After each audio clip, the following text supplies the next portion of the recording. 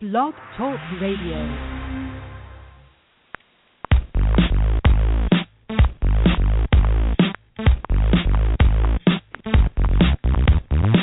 It's the GridironStuds Show and the promo that's got the flow. Football knowledge from toe to toe with Amo, Calamino, and the other host you already know, Chad Wilson, brings you the show. Dial us up, give us a call. We're waiting here to talk some ball. 347-633-9365 is the number to call. So don't sit around, no time to stall. Giving you football from wall to wall. And now we give you our two hosts, Amo and Chad, with your breakfast toast.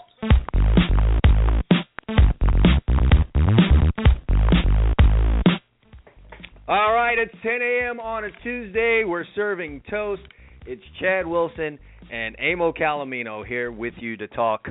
We're going to do a lot of NFL talk today. We'll touch some college football, but it's your favorite, Amo. It's NFL football. Don't try and lie to us and tell us, you're an NFL I love all guy. football. I like high school. I like watching Pop Warner kids run around. I like all football. Lingerie football. I saw that on my satellite dish a couple of weeks ago. Swear to God, I'm flipping through those Fox channels, and these chicks can actually play. Like these girls are throwing darts and catching the ball, but they're doing it in pads Are you really and gonna underwear. act like you're gonna really act like you haven't watched that every week it's been on? I swear to God, it was the first time I really saw a game played. My wife and kids don't bring God into this, man. Don't bring him in. All right, leave him out of this. All wow, right. it was weird. We're very pleased. We got a new segment. We need to talk about the new segment we're going to have on the show today. Certainly can't leave that out. It's not every show on Blog Talk Radio. We may be the only show on Blog Talk Radio to have an NFL Hall of Famer segment on there. But that's us. Not everybody gets pranked by Howard Stern. Not everybody has a Hall of Fame football player doing a weekly segment. But it's us, Amo. I mean, how cool would it be if Howard Stern show? pranked us when he was on? Because I'll tell you one thing, that wouldn't work out for Stern because he might hunt them down. Well, it's funny. I was listening to Warren Sapp actually was on the Howard Stern show this year, ironic enough, and I didn't get a chance to go through the whole interview that he had with him. But Howard Stern, his biggest strength is his interview skills because he has no filter, he has no borders, there are no barriers. He's touching any subject. He could go anywhere from how are your kids to a whole segment with just about anyone on anal sex. So yes. It looked like it was going to be a very, very interesting interview, and when we're done with our show today, I'm going to hop back on unless Sapp wants to touch on that at all. But did you used to watch Stern when he was on WOR when you were younger? You know what? I'm as a transplant New Yorker to Florida. For somehow I gravitated to that show, and also I think I was a teen, so he would cross the line a lot. He'd have females on there scantily clad, so that drew me there first. Yeah, it is teen humor, but I will say there was a period of time when he was on cable after that when I was married. My wife and I would watch a show at 11 o'clock at night, and one of the funniest interviews I ever saw the guy have, he had the lead singer from Three Dog Night on there, and he spent 20 minutes talking to him about the time he ended up in the ER when a vein in his penis exploded from having too much sex.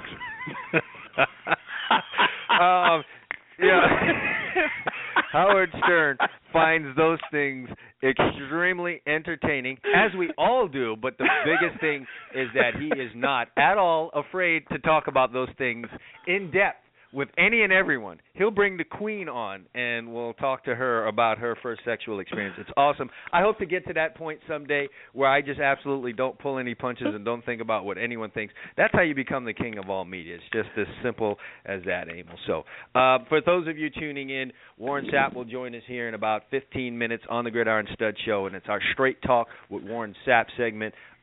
Speaking of not pulling any punches, Warren has never, ever been a guy to pull any punches. He gives it to you straight, so it's only right that we name his segment on the GridironStuds Show Straight Talk with Warren Sapp. So we'll talk some NFL college and, pretty much whatever Sapp wants to bring up here on the show, because I'm sure we'll fly off of the beaten path a little bit. Well, he's bigger than both of us, so he can do whatever he wants to do. Yeah, I ain't afraid of that, dude. So, nevertheless, good to have a Hall of Famer. You could say that over your phone line. Hey, look, we locked up a couple times. I'll give you this quick story. When I came to Miami, he had actually, though I'm older than him and I was ahead of him class-wise, he had been there before me a whole semester. When I came to Miami, I came in the spring semester of 1992. He came in the fall of 91. So in his eyes and eyes of some of the other freshmen who had just been through some form of initiation, I was a freshman to him. And one of the initiations back then, I don't know if they still do it, is that they skin you bald. Okay, take all your hair off. That's the initiation. So, well, that's in these days, but I guess it wasn't back then, huh? Yeah, well, who knows? Warren Sapp and another guy we had on the team who was a freshman at the time named James Stewart, one of the best specimens you'll ever see in your life, decided they were going to initiate me. They needed to do this to someone else, and the new guy was going to be that guy. And somehow I found myself in their dorm room one day, and they decided this was going to be the time. And between the two of them, Sapp, probably approaching 285 or so at the time, and James Stewart, 6'3", 248 pounds probably at the time, two of probably the strongest people you could have on the team, decided they were going to hold me down and get the clippers out, and they were going to skin my head bald.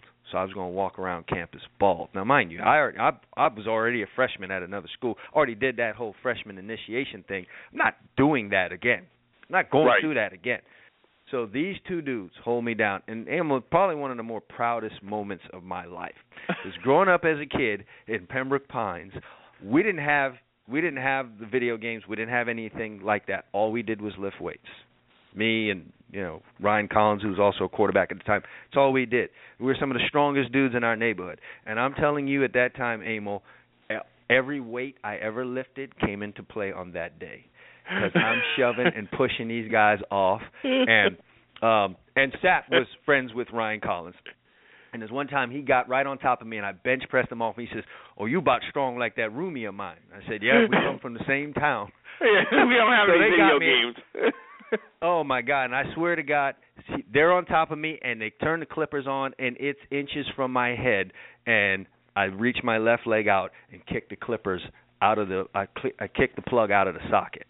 You were like some guy in one of those Bond movies. Man, it was a death struggle. It was a death struggle. I mean, it was like a So let me ask you, did they clip your hair?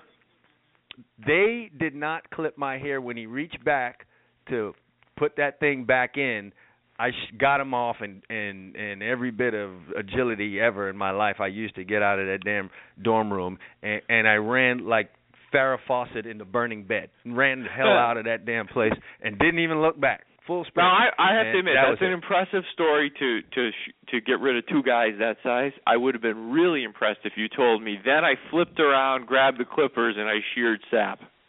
No, well, he was already bald. There was nothing to shear well. Skin. I think both of them dudes wasn't working with much on their dome, so they didn't get me. Now, the sad ending to that story is that I eventually got skinned, and it was at the hands of another guy. That's a story I'll have to share with you later. So they eventually got me bald. Who am I, this new guy, to come in there and not go through the initiation? So after a while, I got out-foxed and then got out-muscled and sported a bald head. So we'll save that for another time. We'll have to save that. We'll have to ask Sapp about that when we get a few episodes in here, so we can give him some time. I don't even know if he knows about the time. I think he was a little. He probably wants to forget about it. I mean, he outweighs you probably, by 120 pounds.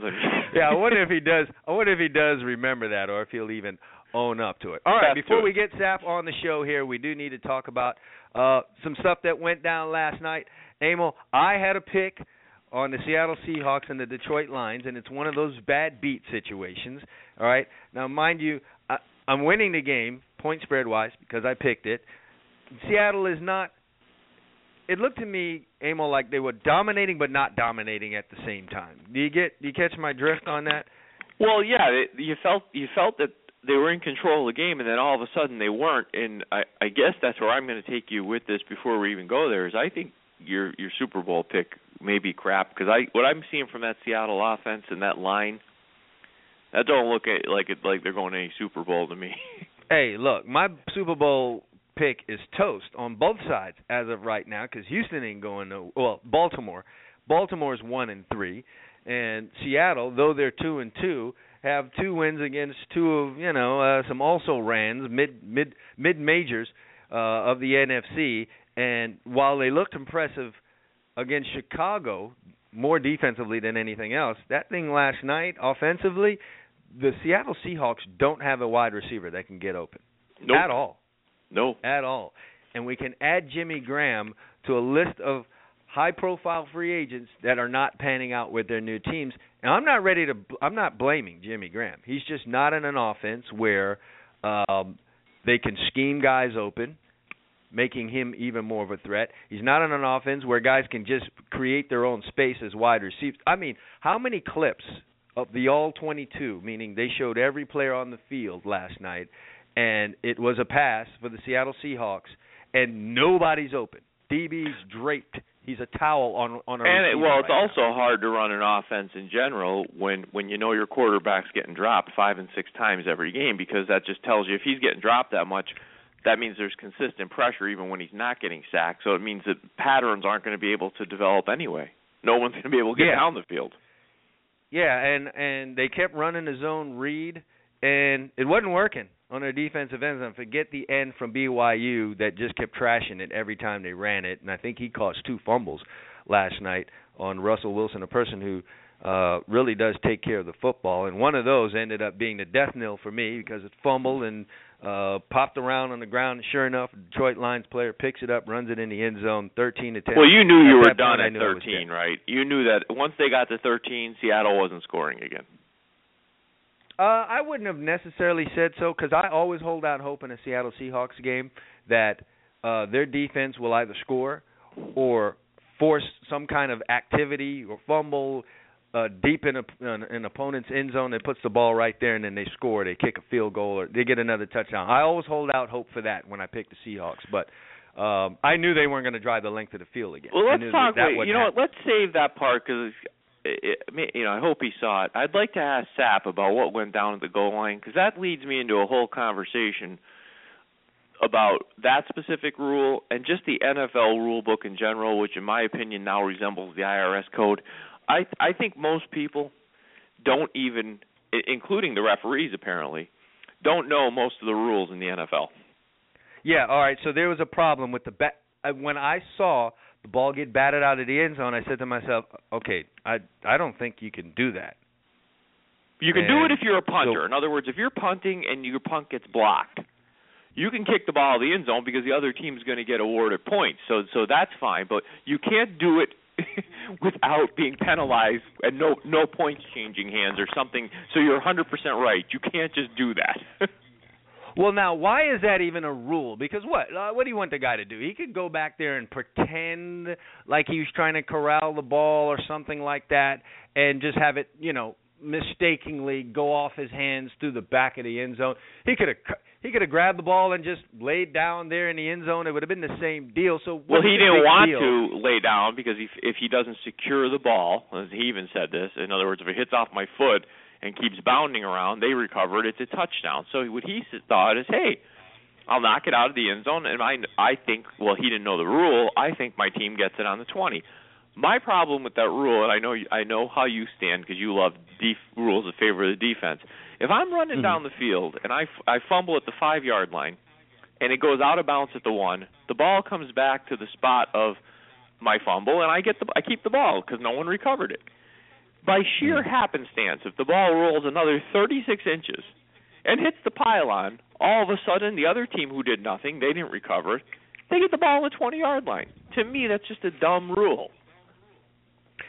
Yeah, and didn't we have a situation with a pylon last week?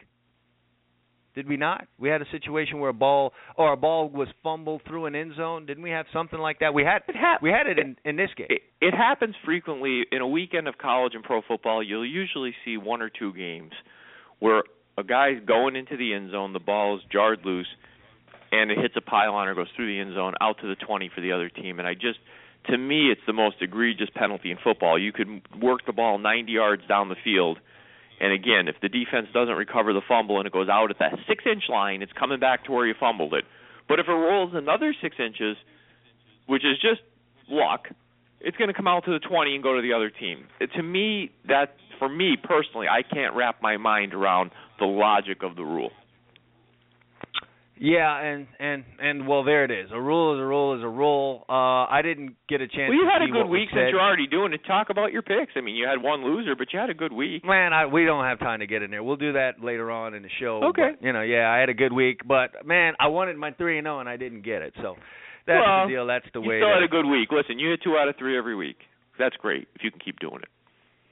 Yeah. Well, we haven't been doing that in the NFL, but thank God we did come through with a good week for the fans at home. But we're warming up on this thing. We're going to start hitting it on all cylinders here in just a minute, and so good for us to turn it all in. Real quick before we go to the break, what do you think of Yank CC Sabathia checking himself into alcohol rehab at this point in time in the year? You got any quick thoughts on that? Well, I mean, he's only going to miss a game. Oh, wow. Wow. Tell my Yankee fans out there, I'm kidding. I'm going to apologize in advance for my man's just I'm kidding. blasphemy.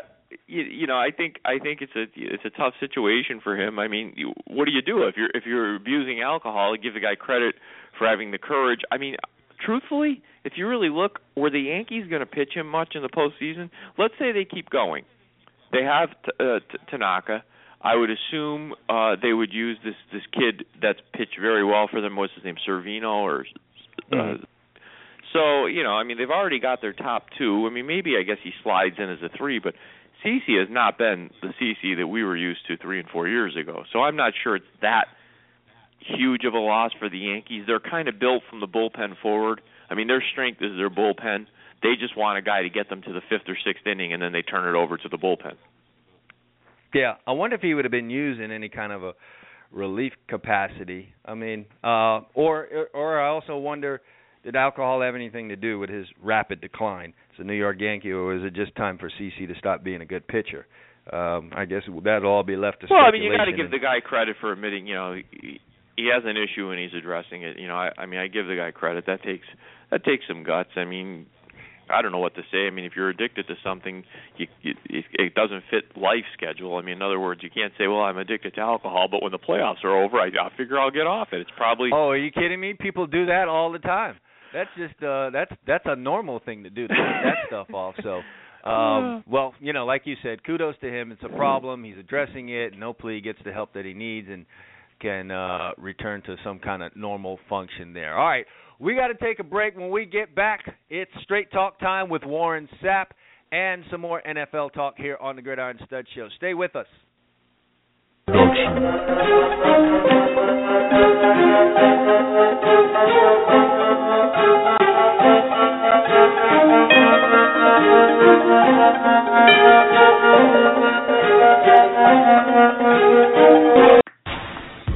Hey, do you love fantasy sports? Do you love money? Do you love excitement? Well, get ready, because you may have found your heaven. FanDuel has combined all of these great things into one amazing website. Turn your love for sports into money and excitement with 1 week and even 1 day fantasy leagues with a chance for enormous payouts. FanDuel pays out over $10 million in winnings weekly to its members. That's right, $10 million. One member has made over $600,000 playing in their league. Another customer entered a 1 day contest for $25 and get this, cashed out $25,000 that day. FanDuel even offers a 100% money-back guarantee. Sign up now and join a league. If you don't absolutely love it, they'll give you your money back. You can enter leagues for as little as $1. For a limited time, FanDuel is offering a 100% deposit match bonus to Gridiron Studs Show listeners. That's right, they'll match your initial deposit all the way up to $200. What more can you ask for? Just head over to FanDuel.com right now and enter the promo code GridironStuds when you sign up. But you better hurry. The match bonus is going to end soon. Just head over to FanDuel.com and enter the promo code GridironStuds. Do it now!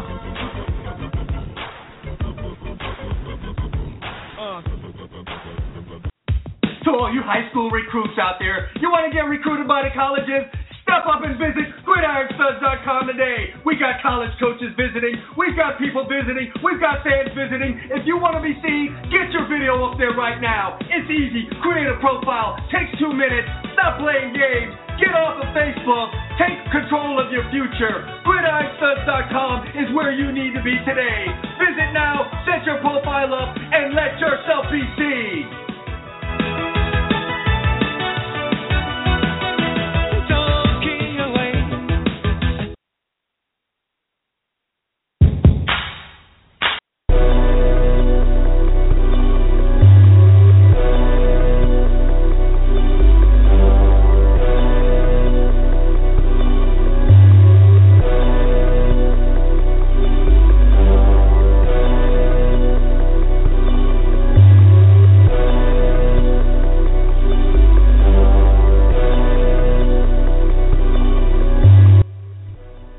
right, we're back here on the GridironStuds Show, 1020. For you East Coasters, for you folks out on the West, it's early for you, but get the hell up. There's a whole day that's sitting here ahead of you, and you need to get on it. But right now it's me and you, Emil, and we're talking NFL, but we're very happy to have a special guest and new segment here on the show. I got to give you this quick, interesting story that involves Sapp. Not necessarily a funny story. We'll save those for down the road. But I have this interesting story. I think it's 1993. We're playing West Virginia in the Orange Bowl, and this is a I Love Sapp story right here. I'm lined up in front of a guy who's appropriately named James Jett. I don't know if you remember him. I think he played for the Raiders, and why wouldn't he in the NFL? But one of the fastest humans you could line up in front of. Oh, I remember him. Game. All right, so I'm lined up in front of James Jett.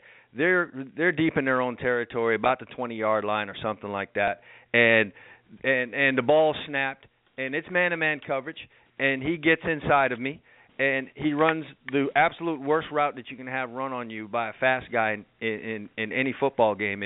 He runs from the numbers on one side, and he runs like a post all the way across the field to the other numbers.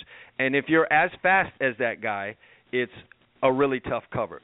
But he's faster than me, and very few people are faster than James Jett, so he's definitely faster than me, and he's hauling ass, Emil, and he's got 2 strides on me, and he ain't coming back. And I'm just, in my mind, right now, that ball is already on its way. It's going to land in his hands in front of all these people at the Orange Bowl, including my mama, and it's going to land in his hands. He's going to catch it, and I'm not going to be able to catch him, and no one is, and he's going to run for forever yards and score a touchdown, and they'll talk about how I suck and all that. And as I'm chasing this guy, I hear the crowd roar, and I know we're at home, so I'm like, damn, something good must have happened. I turn around, Warren Sapp's on top of the quarterback. And at that point, I'd only said I loved one other man in my life, and that was my dad. But well, now you had 2. I said I love Warren Sapp. And I jogged back to the damn huddle and hugged the guy. He probably didn't even know why, but that's what that was all about, because he saved me from some major embarrassment. I do remember James Jett, man, and that guy was appropriately named because he was a Jet. Oh, yeah, he took off on me, and Warren Sapp saved my life. And with that, let's bring on our new segment that we have here on the GridironStuds Show. And now it's time for Straight Talk with Warren Sapp. I'll go sideways and I'll run you, Chuck. Are you kidding me? Giving it to you the way you may not want it, but exactly the way that you do need it.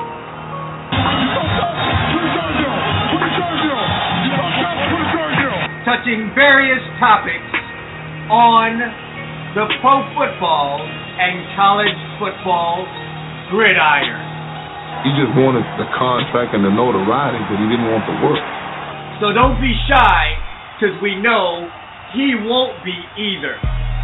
Straight Talk now with Warren Sapp on the GridironStuds Show. You ain't never been fast in your life, so don't even worry about self or being fast.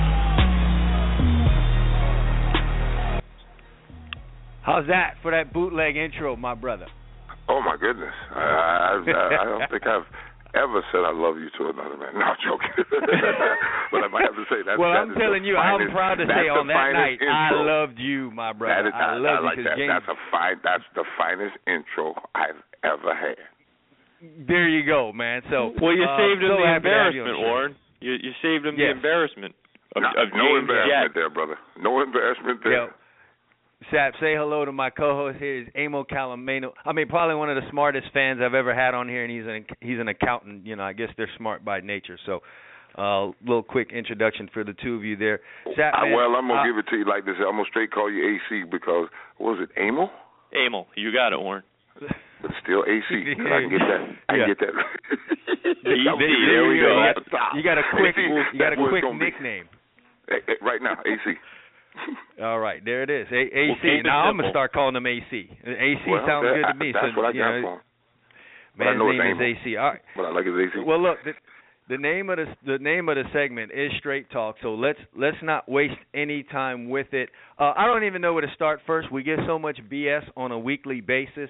off of the gridiron, and there's so much media now that well, let's start on one of your favorite subjects. Listen, when you were playing, I thought you were the best defensive lineman in the game. I still think you're that. Again, I'm gonna go back to the James Jett story, but everyone's talking about this J.J. Watt guy, and like who's Warren Sapp and who's Michael Strahan. You buying the J.J. Watt is the best ever, or tell me where you stand on that? What was the score Sunday? They didn't have a whole lot of points, and the team they were playing did. I mean, at one point I thought it was 35-0, wasn't it? It might have been. Damn, it was. It ended up. They scored 48 the other team. I looked up. It was 35-0 when we got ready to go down because I happened to be inside of the great Raymond James Stadium, and we were inducting Mike Allstott into the Ring of Honor last Sunday, but the Bucks didn't show up. But the great one showed up, and we wanted to see another great one, go up in the Ring of Honor, a well-deserved honor for Mike Allstott. So yes, I was sitting there, and definitely. I just happened to look up, and it was 35-0. And I'm like, is the greatest defensive player we've ever seen in our lives playing in that game? Yeah, I think he was, man, and it's just not working out. If that's the case, then forgive me, but hasn't Atlanta Falcons had trouble with their offensive line the last couple of years?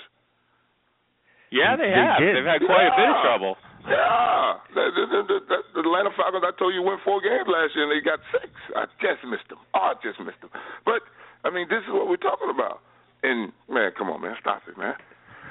We've had 2 defensive MVPs in the National Football League, and neither one of those 2 guys were unanimous defensive players of the year, but they were MVPs of the whole league. Right. So either something is wrong because that was Lawrence Taylor and Carl Eller, and I know them 2 killers. Well, Warren, let me ask you something. Do you think part of it is obviously Sapp's a really good player. Watt's a really good player, but don't you think that part of it is fans tend to focus on sacks because that's all they can understand? So they see him get these big sack numbers. Justin Houston had 22 last year, and he doesn't get 1 vote? That's true. Can't argue with you there. So what's the love affair? I'm just asking. What's the love affair with J.J. Watt all about, though? A man's a half a sack away from the most dubious record in football, and he doesn't even get a vote? Come on, stop it. Listen, you bring up a good point. But what's the love affair? What's the love affair with J.J. Watt about, though? What's that all about? He does it all, I guess. It's the long, lean Justin James. He has a name like a great Western hero like John Wayne, Justin James Watt. 6'5", well, the name helps, 280, 5% body fat, vertical jumps, 36 inches, what it is. Whatever the measurement are, catch the ball with one hand, bat balls, pick the ball on from defense, run it back, running 20 miles an hour. They showing you on TV. Come on. He's Steve Austin. Well, I think you touched on something, though. He's an easy guy to market for the league. The league likes to market, their product, and he's an easy guy to market. And I do think I think fans who always want numbers. Chad and I talk about this all the time on the show with fantasy football. And for defensive players, fans don't really understand much. They understand interceptions, they understand sacks, they might understand tackles. They can't watch a guy and say, well, this defensive... They don't watch a guy. They're watching the quarterback bounce in the pocket. You're right. And what they see is... Yeah, trust me. I used to be in the trenches doing work, and they were like, you don't play the run. I'm like, wow, how could you say such a thing? How could you say such a thing? You just want the quarterback. Oh, really? I thought that's why we was here, but I'll leave that alone. Yeah, there you go. Well, fans are so bright and they're so dumb at the same time, but they're kind of what makes this whole thing go around. They're being led by the blind. That's the whole point. They're being led by the blind because the people that produce the shows don't know what to look for in the trenches either. Tell me somebody. No. Like Mark Slorette said something the other day that baffled them. The greatest athlete on a football field is an offensive lineman. What? Russ Grimm said in his Hall of Fame speech, to move a man from point A to point B against his will is not just brute strength, it's technique and skill. Well, maybe they're the greatest something, but I'm sitting there thinking, like, What about the D lineman that you can't lay a hand on, and then you got to ask the other guy to help you with, and then he's splitting the double team and still wreaking havoc. Right. Call him. Yeah. Right. Yeah. I mean, well, that's just what that was my retort to that. I don't mind you calling yourself the greatest athlete on the football field. No problem. Put the tape on. Well, yeah. Warren, let me ask you. That brings the interesting question. That's all I say. You've been involved in some big time television productions. So, do any of these guys or many of them know anything? Because we sit here a lot of times. It ain't sexy, and they running the same show off both networks, and they're competing against each other. See if you'll turn the channel. Well, yeah, it just seems like you got a bunch of guys talking about nothing, and many times the talking heads, the guys like me who didn't play, it's like they don't know a thing about football. They're afraid that it'll get too esoteric. Yeah. There you go. There's a word for you. Google that one, everyone. Esoteric. Dropped on that would be that's the one thing that more than anything they don't want to become too esoteric, too football talkish, to where you're sitting here talking about Z post and a X dig. You know what I'm saying? Nobody knows what that is. You know what I'm saying? And then versus a cover two, you got to have the protection because it's going to take the dig a long time to get there. Nobody knows that it's an 18-yard dig, but we do. You know what I'm saying? That's the thing that they you stop can't you from get to that talking like point. that, So you have to personalize it with stories. So that's why you hear a lot of guys talk about when they played. Right. Yeah. Do they stop you from getting too technical when you're trying to go that route? No, you just run out of time. Trust me, you don't have 45 seconds. No way. Yeah, they'll just cut for you. If you get 45 seconds, you are running it. You better be in a little segment if you get 45 seconds. Jeez. You're right. It does go by quick. Yeah, I get it. All right, listen, we've been talking about I know you played the game. I know you were a big free agent at one point. I know you made a move from one team to the other. I think you and I can safely agree and say that it wasn't a great move for you. The results didn't pan out maybe the way you thought. Did I know that Derek Brooks was going to hit him and break and push his fourth vertebrae into his fifth or his fifth into his fourth? I had no idea. Or he wouldn't slide going into the goal line. I know all quarterbacks get courage in the red zone and they think about scoring, but Derek Brooks is in the middle of the defense. You're not shaking him, and he tried to shake him. No, I get it. I get it. If Rich Gannon is there, I win some football games. But you telling me I get Mosiasa Topu, and then it's Aaron Brooks, and then it's Andrew Dufresne, and then it's whatever other quarterback. I had 11 of those 17 quarterbacks since they went to the Super Bowl. Wow, you really dug up some guys there for us. I forgot some of those guys. Trust me, buddy. He did, man. But Sapp's old, man. He's old. I started my career. He's old guy. Come on, I'm older than both of you, and I forgot those guys. You pull out my list of quarterbacks I played with, and you'll cringe. Hey, but no, let's talk about this though. You went from Tampa, you went to Oakland, and obviously Oakland was not Tampa. The system was different and all that. How much of a big deal is that? Well, yeah, how much of a big deal is that? Because we're watching DeMarco Murray struggle, we're watching Graham struggle, we're watching Sue struggle. What's up with that? No. Let's not do that. The one guy I'll say is the system doesn't fit him because DeMarco Murray he benefited from a great offensive line. Let's just be honest about it. He benefited from a great offensive line. We knew that going in. We said, listen, he's a good back. The Dallas Cowboys have a great offensive line. And when you're getting the ball handed off to you and no one's you don't even see color for 3 yards.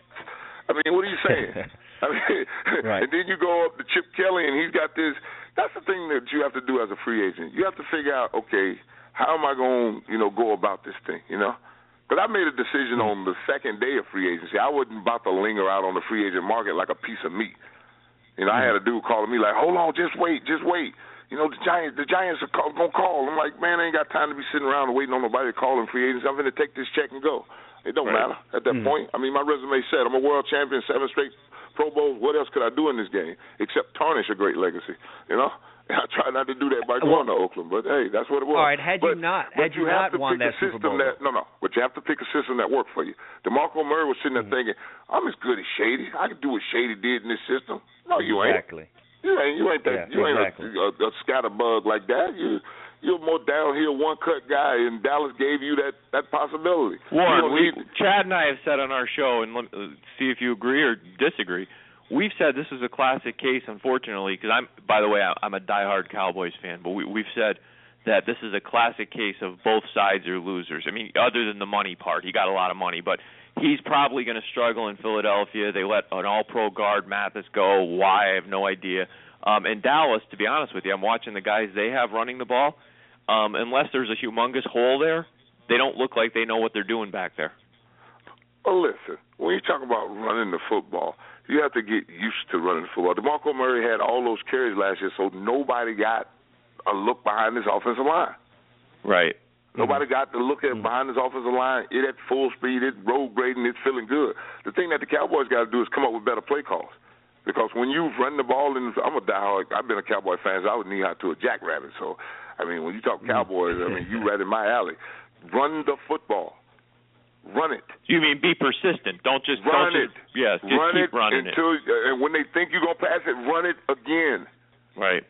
Right. I mean, you just have to put yourself in a position, especially when you don't have your quarterback. I mean, come on, what else you gonna do other than put it on the O-line, run it? Right. Yeah, and let those guys get lathered up. Yeah, you got to. And then now the running back knows, okay, I'm going to stretch it that way and then peek back and see if big boy done cut him off, Martin done cut him off, or he's at the next level. And then that gives me a chance to feel this thing out. That's why all running backs want the ball so many times. They want to be able to feel where they're going. That's what I thought the Cowboys did last year when they came in with DeMarco Murray, because you and I talked about it. They were light on running the ball, and they made some kind of a commitment to running it. And it wasn't they ran the ball and then it was not successful, so we're done with run for the rest of the game. They kept running going. the ball. They committed to it. Right, exactly. So that's the deal. What do you say though about, because I got a lot of local listeners here, and the Dolphins are a tragedy. And talk radio is on fire down here about how they suck. But their biggest free agent signing over the year, Ndamukong Suh, is in there, and he's not getting it done. What have you seen from him, and what's the problem right now with the big African? I heard something, a couple weeks ago, like he wasn't running the plays or something. How did that go? But I don't keep my ear to the ground like I used to anymore because I got a lot more free times and the babies is out and football season and stuff. Yeah, that's left for us to wonder because they're 1-3 and they just dumped their What coach did over they the say Atlantic. about him not running the defensive plays? Like he went rogue a couple times within. They said he was freelancing. They They didn't really go too much more past that. He denied that where they left it at right there.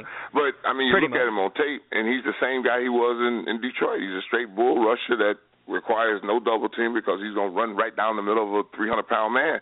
But now here's the thing that offensive linemen are doing. They're realizing it and using his aggressiveness against him. I've seen him on the ground more this year than I've ever seen him.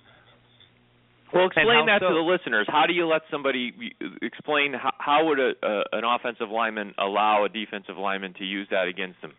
All right, like if you mashing and running up the field and want to go through me, I'm going to get in front of you now, and then I'll just open the gate and, sling you down, open the gate and push you on the back, and then you're going to the ground because now I've opened the door. Like Barkley used to do, what they call it, pull the chair, and the guy be trying to back into him, and then you scoop the ball and walk like that, and then they throw him on the ground. You saw that play up the middle when Jacksonville went up the middle, and Washington did it too. So it's a copycat league. I mean, once the cat's out of the bag that this is how we play you, it's coming. And then if you don't have a counter for it, then Dolphin fans get used to seeing it. His game is a lot different than yours. I mean, you were one of the nimblest and fastest. That's two different galaxies. Yeah, you were about. I mean, you had tremendous quickness. I mean, it was unbelievable, like a cat. And I mean, he's just what you're saying is he's more just a guy that's going to say I'm going to run you over. Through the middle of you. I'm going right through the middle of you. Yeah. Well, listen, and then a couple times he'll do a swim move over the top, but other than that, it's nothing. I'm going to give you my novice look at it as a defensive back in the times that I watched Warren Sapp, because I got to admit, I've had the times where I wondered why he was this good. He's 6'2". He's not built like other defensive tackles, the Adonises. But I wanted to know why he was always in the damn backfield. And what I've noticed was his hands never stopped moving. He was like Steven Seagal. I don't know if they sped up Steven Seagal movies, but his hands were always moving, so you could never get a good grip on him. It's like the little kid when he was outside playing and you tell him it's time to go take a bath and you're trying to go corral the kid and he's got every move in the book on you. It's kind of what Sapp was like when I watched him playing in the trenches. You're just not going to get a solid block on him. So It was a constant fight to get a grip on this guy. So that's not the Dolphins. I just want to ask all Dolphin fans and South Florida football fans, whenever they watch Sue, other than Bull Rush, what do they see? Yeah, that'd be an interesting point. question because everyone dumps it on the defensive coordinator and now the coach who's been axed. What are you seeing from this guy? You were so happy to have him here and thought that, what are you seeing? So the same thing you saw in Detroit. He's bull rushing. The same thing he did in the Dallas playoff game, which was a great game. But he bent every back in Dallas. He just bull rushed him. Just bull rushed him right back. That's what he is. Well, if I remember in that game correctly, I from what I remember, I think Ron Leary had a lot of trouble with him. Oh, he was bending his back, just taking him right back into the lap of the quarterback. Yeah.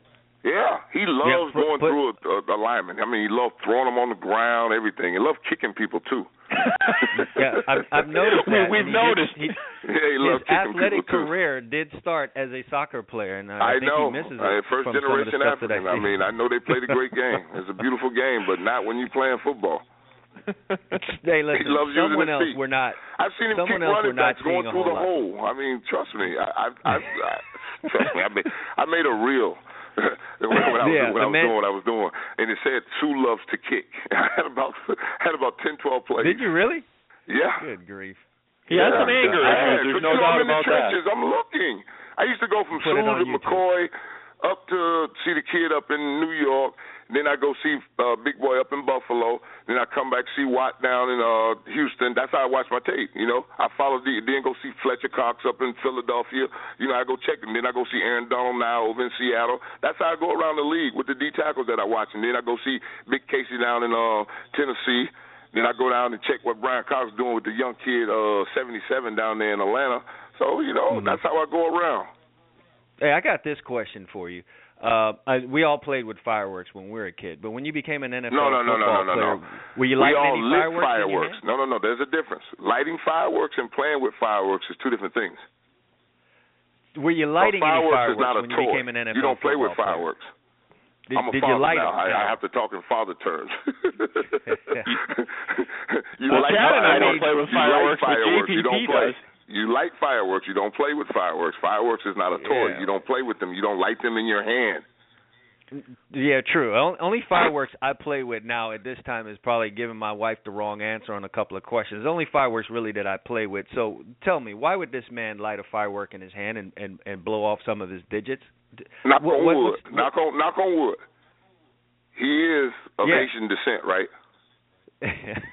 Yeah, well, yes. No, I'm saying. Don't say. I don't say this in a foul manner, Haitians blow their hands off or anything like that. I'm saying, maybe he didn't grow up like we did doing the Roman candle, fight in the street, and actually having the little firecrackers, the little bitty ones, the little cheap ones with the all red, all blue, with the little stars on them. Not even the black cats, because you couldn't afford the black cats. You know what I'm saying? No, wait a second here, Warren. I know you're a big tough football player. And you figure out because the cheap fireworks have the worst fuses in the world. Wait a second here. Wait. Time out here. You have to listen to me. Those blue and all blue ones with the stars on them, and the all red one with the stars up and down them. Those ain't the black cat one. Those are cheap fireworks. 9 out of 10. Soon as you light it, it's gonna go pow. You don't even have time. It doesn't matter how long the fuse is. Soon as you light it, it goes pow. He's right. You learn real quick. There's no chance of you lighting this and throwing it at your friend. Well, wait a second, though. You're confusing me because I know you're a tough football player, but you didn't purposely light these fireworks in your hand. You're saying they just went off on you. No.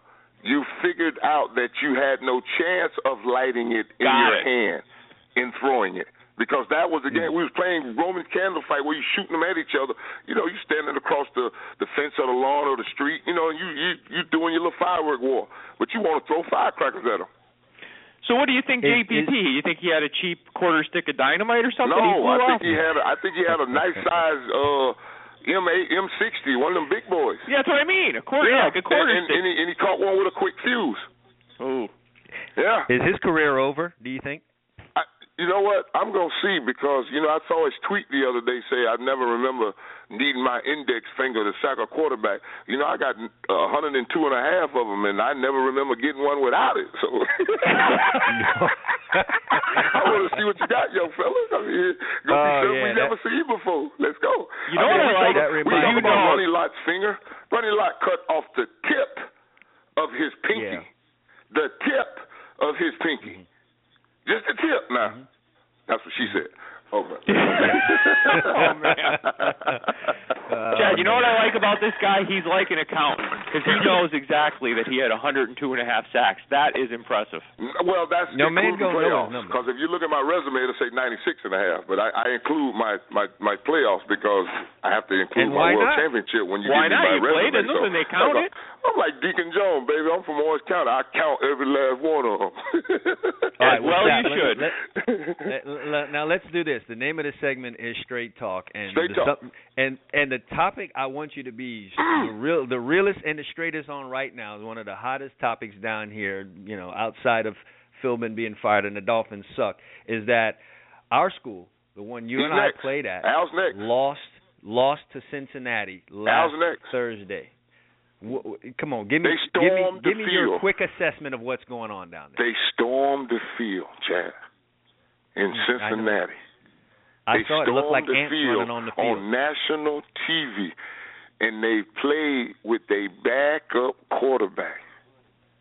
Who's pretty good, though, by the way. He did everybody loves a backup until he throw one. True.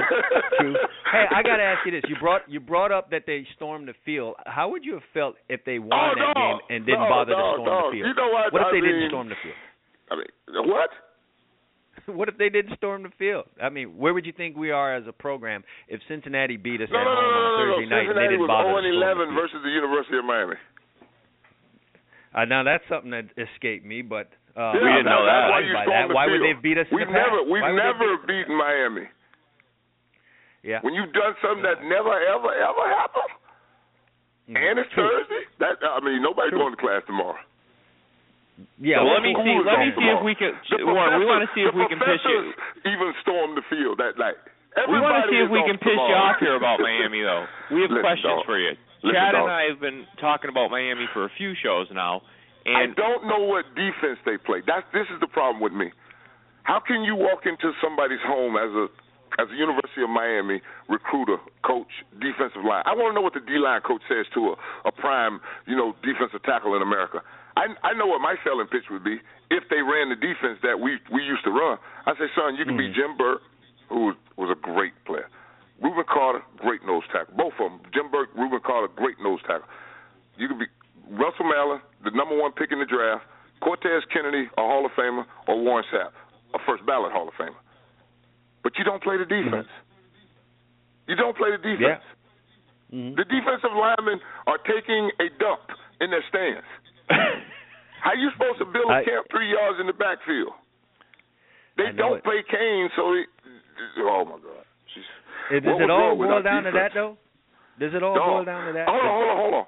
Just play a system in which somebody can recognize, and then we can figure out what's wrong with it. Hello? True. Yeah, I got it. Hello? When it's all smoke and mirrors and nobody wants to identify who defense is here, if it's D'Onofrio's or it's Al's defense, which my gut feeling tell me is Al's, because D'Onofrio ain't got an answer. Right. I do feel that it's probably Al's, but and this man's taking the bullet for him. Well, hey, our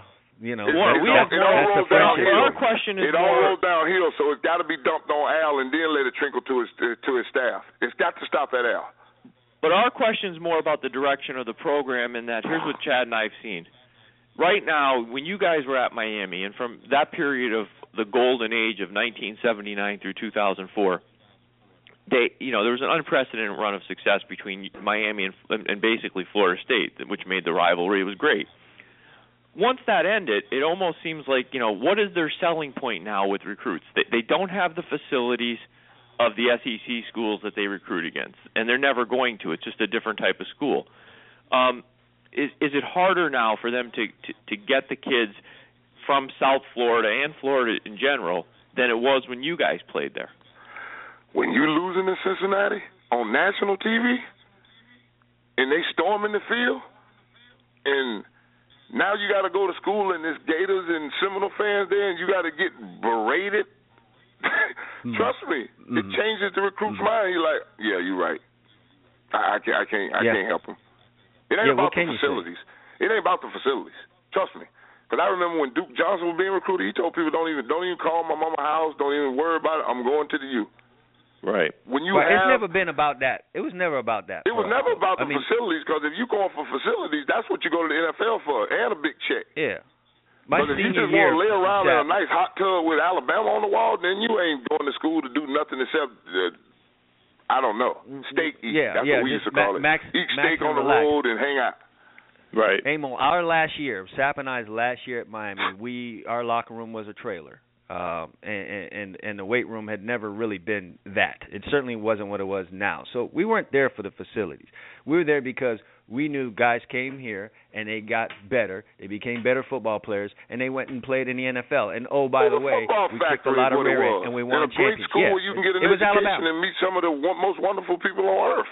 It's a great place to get an education. It's a great place that's a little south of Miami. You know what I'm saying? Because I had to tell my mom that. I said, Mom, it's not in Miami. It's Coral Gables. Right.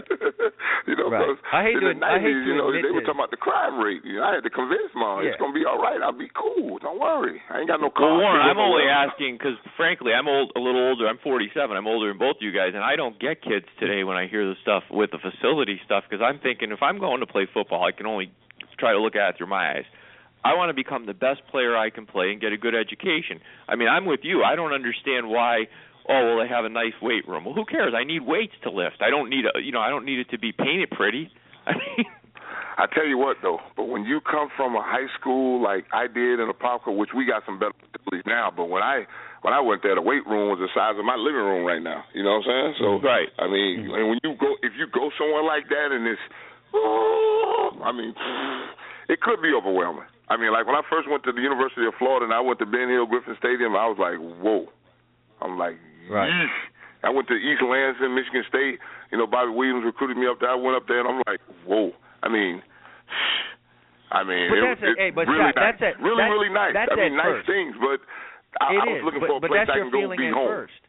Huh? Yeah, that's your feeling. That's your feeling at first. But once you get in there on campus, what good are great facilities? You're gonna lift and get the hell out of there. The facilities. No, you great. know it that be now I can't bring 40-something. But when you 17, no, man, can I bring females to the facility? Can I bring? Come on, Sapp, hold on. Can I bring females to the facility? If I can't, how long I'm gonna be there? Come on now. You're not even thinking about females at this point. What are you thinking?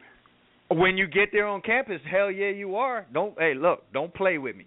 I mean, I understand once we look at orientation and you're looking at 2,500 students and 16 or 1,500 of females, and you're like, holy right, and you're doing math. I got that. I know that feeling. But when you're making the judgment to go, you're not thinking about that at that point. No, this is true. I will give you You've already made the decision. If you could tell it, and you make it on facilities and the lies and the promises that are told to you. Yeah. Hey, look, and there's a lot of lies. It's a dirty business. A lot of lies. Listen, Sapp, I hate to admit this to you. I know we got Miami fans listening. I don't care how they feel about it. I'm just giving you the facts. I went to watch Florida play Ole Miss on Saturday night because my son goes there, so I'm going to go to his games. And I'm watching. And, Sapp, that damn defense that I watched for Florida, that looked like us. That looked more like us than us. You know who's coach? You know who up there, right? All right, well, listen, you know, it's the guy that brought me there. But damn it, man, they were the D line was in the backfield. They couldn't breathe. They couldn't run the ball. That's why I asked you, how you gonna build a camp 3 yards deep in the backfield if you taking a dump in your stands? Yeah, that's exactly what it was, man. They couldn't. Man, Brian I'm gonna sound like Jim Moore. Look like a beast. I know it. I'm gonna sound like Jim Moore. They couldn't run the ball. They couldn't pass the ball. When they threw the ball, they lost yards. It was ridiculous. They couldn't do diddly squat. And this is an offense that was running up 530-something yards a game, scoring 53 points a game. And they were talking about the D-tackle on Ole Miss. Well, I want to see him roll ball out. No, it was the Gators I was watching.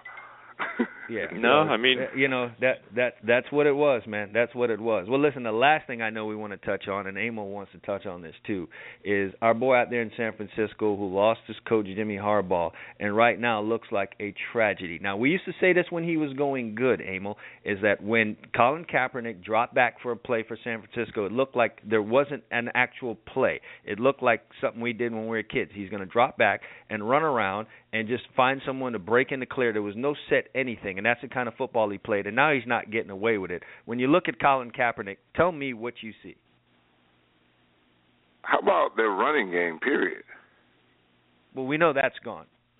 Well, that was the key, because that was a decision that, as a defender, you check into the San Francisco 49ers, you go, all right, we got to stop Frank Gore. Let's put on a big boy pass. They're going to run this thing, and if we give him a crack, Frank going to bust the crack, and we're in trouble.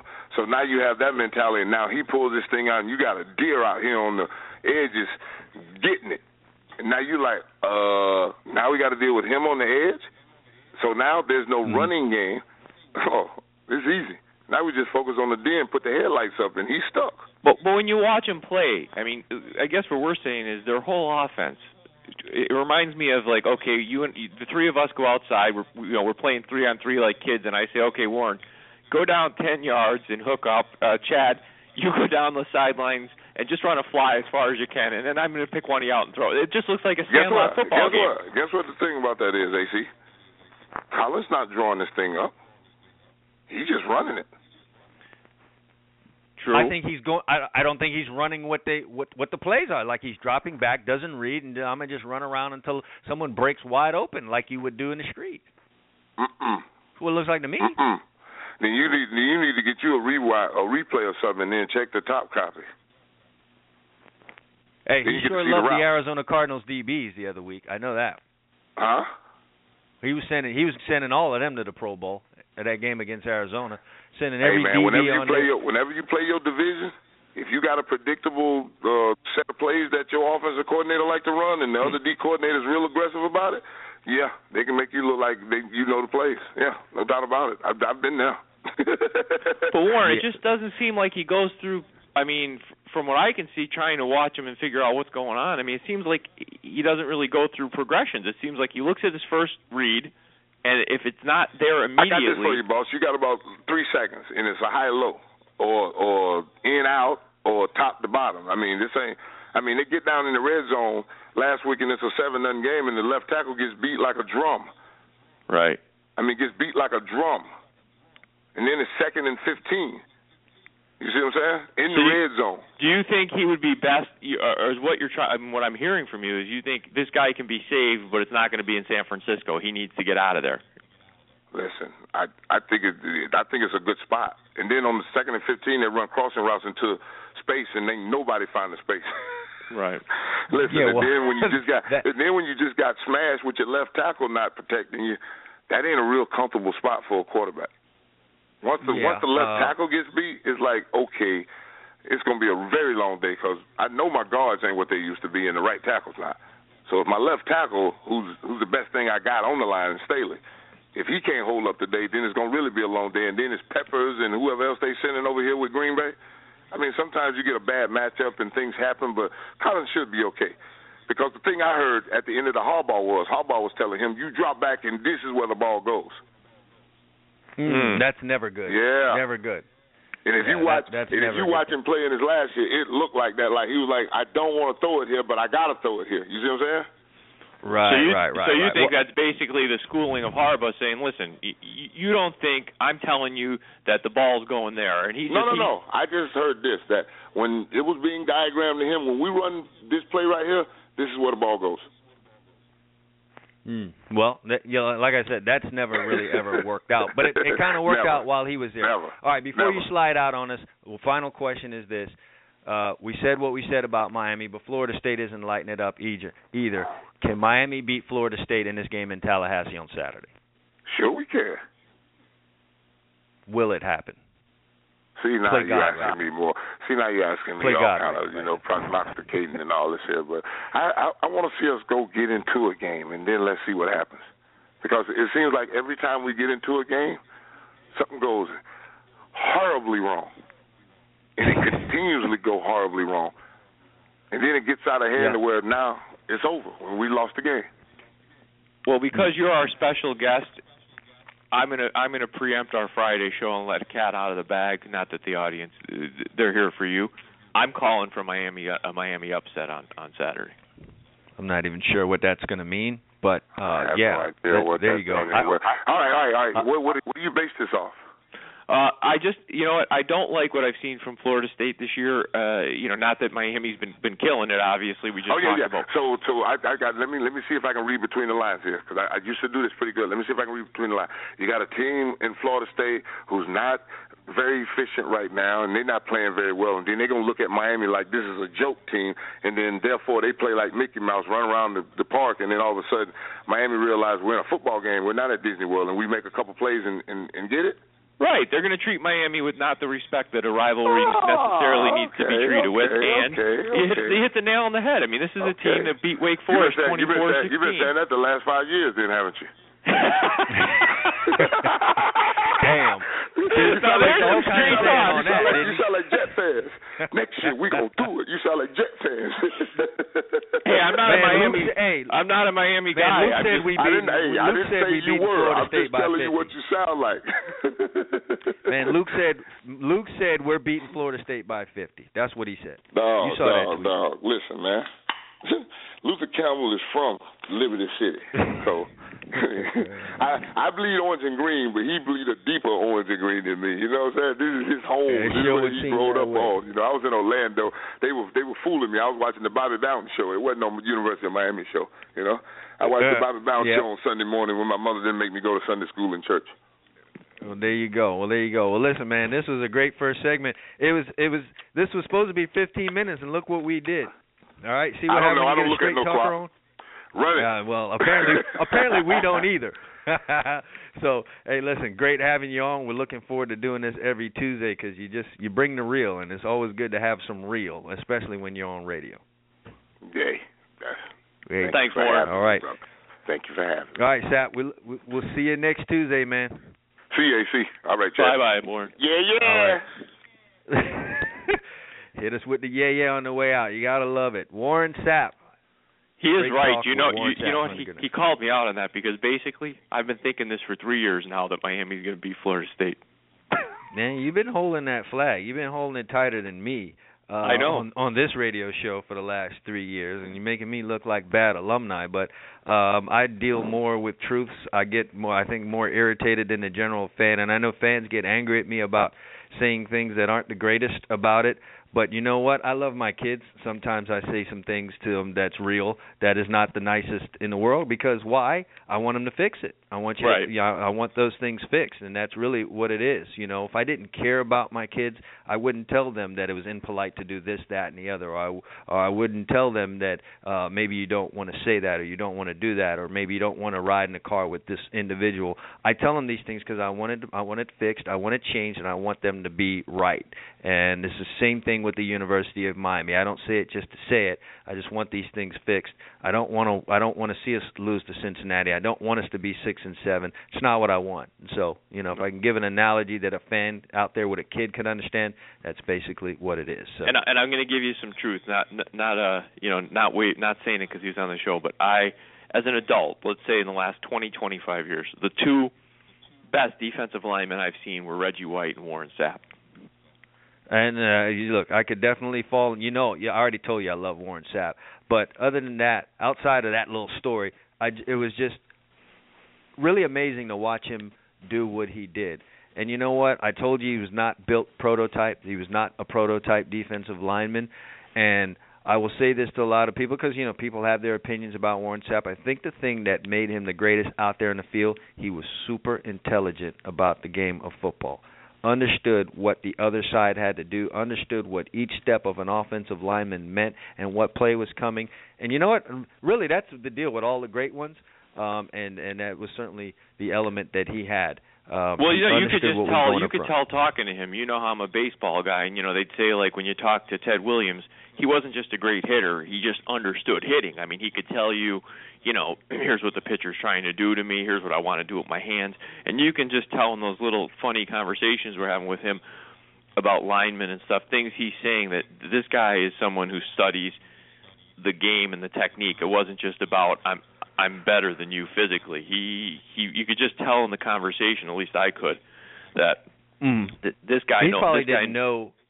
Yeah, he probably didn't know when he was playing, but I knew it. I could see it, that when his playing days were over, and no one knows when that is, I knew he'd be either one of two things. He'd be someone on TV analyzing the game and talking about it because he knew so much, or he was going to be coaching it. I knew it was one of those two things. He may not have thought that. I don't know what he thought he would do after his career was over, but I knew it would probably be one of those two things. And and his point about Sue was just so good, like, for someone like me. I mean, to hear that, because after he said it, it's like, well, duh, how come I didn't pick up on that? He's right. I mean, he just runs people over. And you're going to watch the games now. You're going to watch the games now, and you're going to be looking for exactly what it is that he said. That's what he is. He doesn't go through half a man. He tries to go through the whole man. And if you get now that these guys are striking back and figuring out ways to defeat it, he doesn't have. Now he's got to come up with a counter move. And as of right now, he doesn't have it as a Miami Dolphin. So we'll just have to see. We're going to jump into a quick break. When we come back, it's the final segment of this Tuesday edition of the Gridiron Studs Show. Stay here with us. We'll be right back. My name, calling all night. I can pull the wool while I'm being polite. Darling, calling all night. I can be a fool while I'm being polite. Oh me, oh my. I know many women want to be in my life. Oh me. You want the truth? Well, here it is. Speed kills, and in no other sport is that true than in football. Speed gets you to the end zone. Speed gets you to the ball carrier. Speed makes you a winner. Do you want championship-type speed? Do you want speed that kills? Then Complete Speed is what you need. Complete Speed is turning athletes into game breakers. With quick and easy methods that are easy to understand, Complete Speed can shave time off your 40-yard dash, make you quicker and more explosive. They have a clear progression, drills, and exercises along with specific instructions. They also have proven sample workouts and programs for you, the individual, or for you, the coach. Speed is what you need, so hurry now and check out Complete Speed. Just go to GridironStuds.com/Complete Speed. That's GridironStuds.com/Complete Speed for more information right now. That crowd roared as the Gas House Gorillas go up to bat again. Boy, what a game!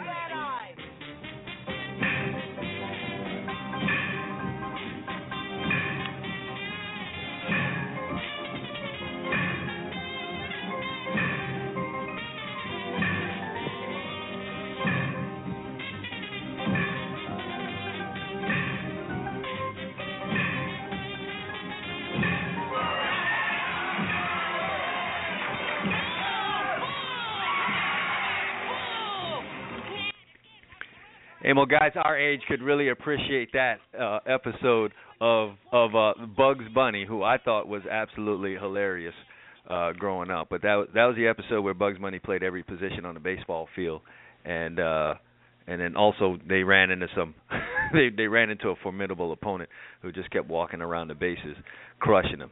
Hilarious. Love Bugs Bunny. Yeah, love Bugs Bunny. One of the biggest smart asses you'll ever come across in your life. All right. We'll talk a little bit more about the NFL and the games that went down this weekend. Now we can talk about our picks. We can definitely do that. We both had a pretty good weekend NFL-wise. It was something that was sorely needed. Can we agree on that? We needed to come correct. Well, first of all, overall, we had a great weekend. We gave out 12 picks and won 9 of them. I mean, you can't beat that. But, yeah, we were both 2-1 in the NFL, which we both needed. We came into the week, you were sitting at 2-6, and I was 2-7 because of that one game that we gave you a pass on. So we needed a good week, and like we said, we both came out of here 2-1 for the week. I'll go down my picks, and then you can touch on yours. You and I shared a game. I mean, we both had a feeling that the Raiders were not ready to make back-to-back road trips, especially as a favorite, and that certainly played out. The Bears got the outright, but they were never really in jeopardy of not covering that game. They were either leading or right there the whole time, and they beat the Raiders outright. So we both got a win on the Bears +3. My loss for the week was the game that Mr. Sapp was making fun of. I figured that J.J. Watt and company would be right there with Atlanta. I just didn't think Atlanta, after all the energy they expended the last couple of weeks, was going to blow Houston out. So I took Houston plus the 6.5. Yeah, I was totally surprised by that one. One of the ones I was really surprised about, not only the win, but the way in which they won. Not even close. So finally, I got a winner with St. Louis plus 7, and this was a case, again, where I thought Arizona had played some weaker competition. They won impressively, but I just felt, hey, this is a division game, and Jeff Fisher seems to do his best work as a coach when he's an underdog. And sure as heck, he came into this game and 7-point underdog. They get the outright win. They send Arizona to their first loss of the year and get themselves right back in the division race. So 2-1 for me, and I'll gladly take it. I needed it. Yep, we both needed it. I also had a 2-1 weekend. I agreed. We both agreed on the whole Oakland deal. It just they seemed out of place with being a favorite on the road. So I thought the Bears would get their act together. Now you say it was kind of easy going. There were some tense moments there. It looked like no, Oakland I didn't mean easy going, but the worst you were down is in that game. At one point, the Raiders had somehow taken a 20-16 lead, but most of the game the Bears were leading it. Then the Raiders came back, took that lead for briefly. We got it back to 20-19, and then down the winding, ending moments of the game, it was really you kind of felt like unless Cutler throws a pick six here, I'm covering this, and I might even get the outright. That's all I meant.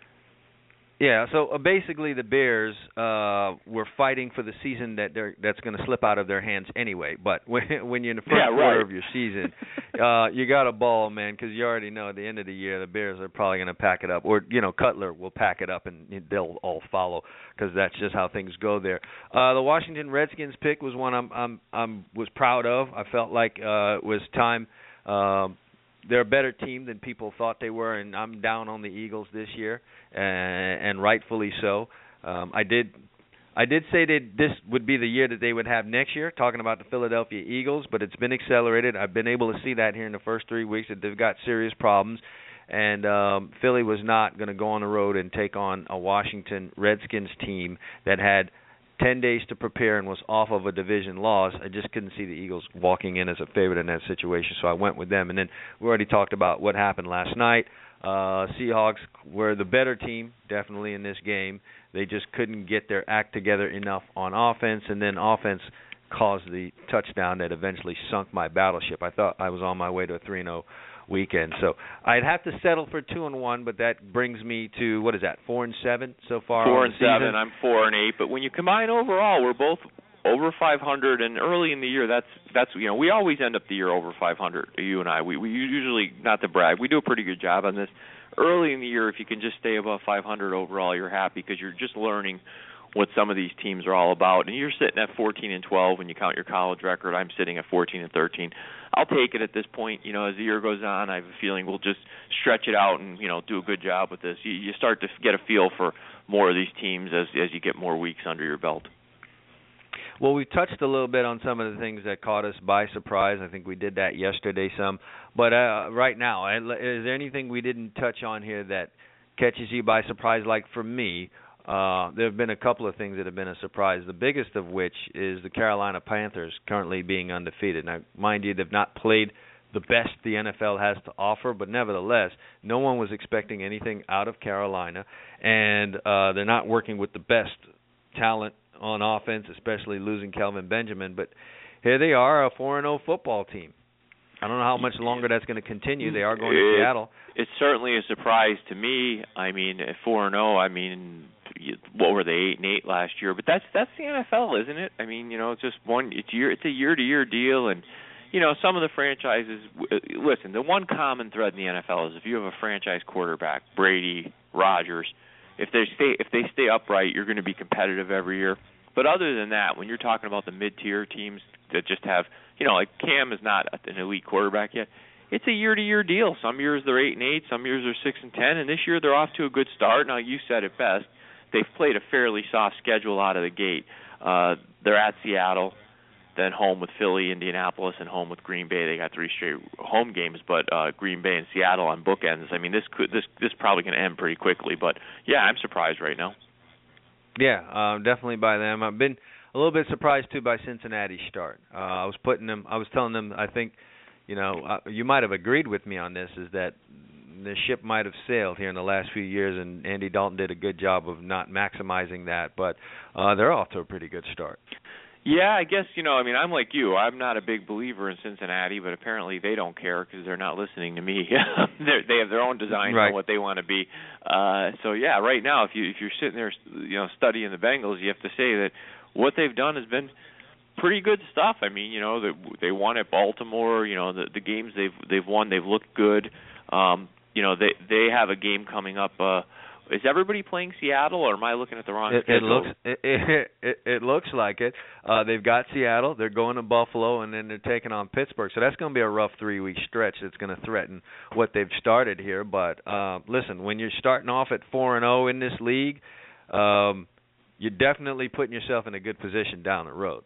You're not winning them all. I mean, let's face it. This isn't college where you hope to go 12-0. I mean, the bottom line in the NFL, even in good years, you're going to lose 3 to 5 games, and that's if you're having a really good year. So you're going to lose games. That's just the NFL. So you're right. If you get off to a 4-0 start and the way they're playing, they've got to like their chances, especially when they're sitting in a division where the Steelers are 2-2 and the Ravens are 1-3. I mean, they've got to feel really good at the quarter pole, saying, "Wow, we got a nice cushion here against the two teams they figured they'd be battling with for that division." Yeah, and so that's really how it shook down. We admitted going into this thing that it wasn't a great week for NFL games, wasn't the greatest matchups going on this week, and it probably played out a little bit. I feel cheated next week, way. to be honest with you. I mean, not just as me being a Cowboy fan. Coming into the year, I was really interested to see, that Dallas-New England game. I thought it would be, assuming Dallas is at full strength, just a great game to watch. And, it's some of the luster's taken off that this coming week. I mean, you're kind of saying, well, I got Brandon Weeden, great. Yeah. Brandon Weeden, man, come on. You better start feeling that guy a little bit more. He's not that bad.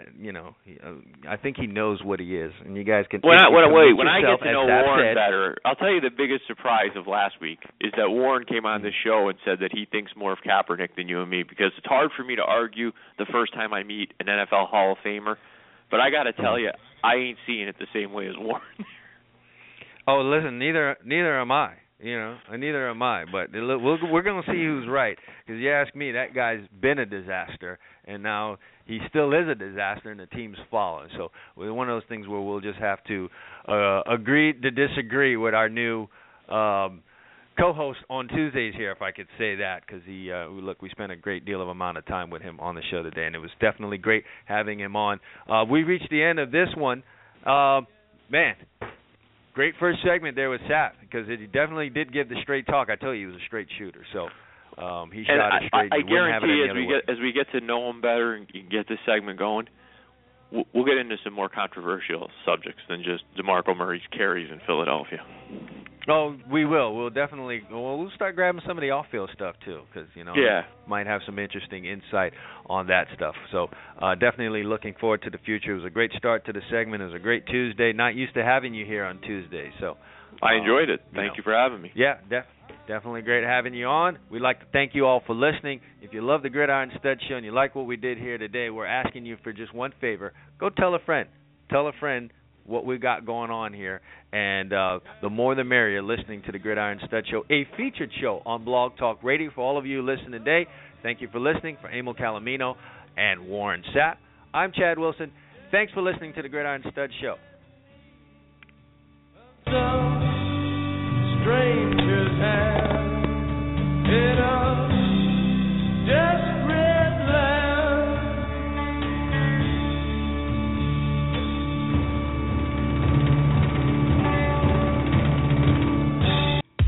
To all you high school recruits out there, you want to get recruited by the colleges? Step up and visit GridironStuds.com today. We got college coaches visiting. We've got people visiting. We've got fans visiting. If you want to be seen, get your video up there right now. It's easy. Create a profile. Takes 2 minutes. Stop playing games. Get off of Facebook. Take control of your future. GridironStuds.com is where you need to be today. Visit now, set your profile up, and let yourself be seen.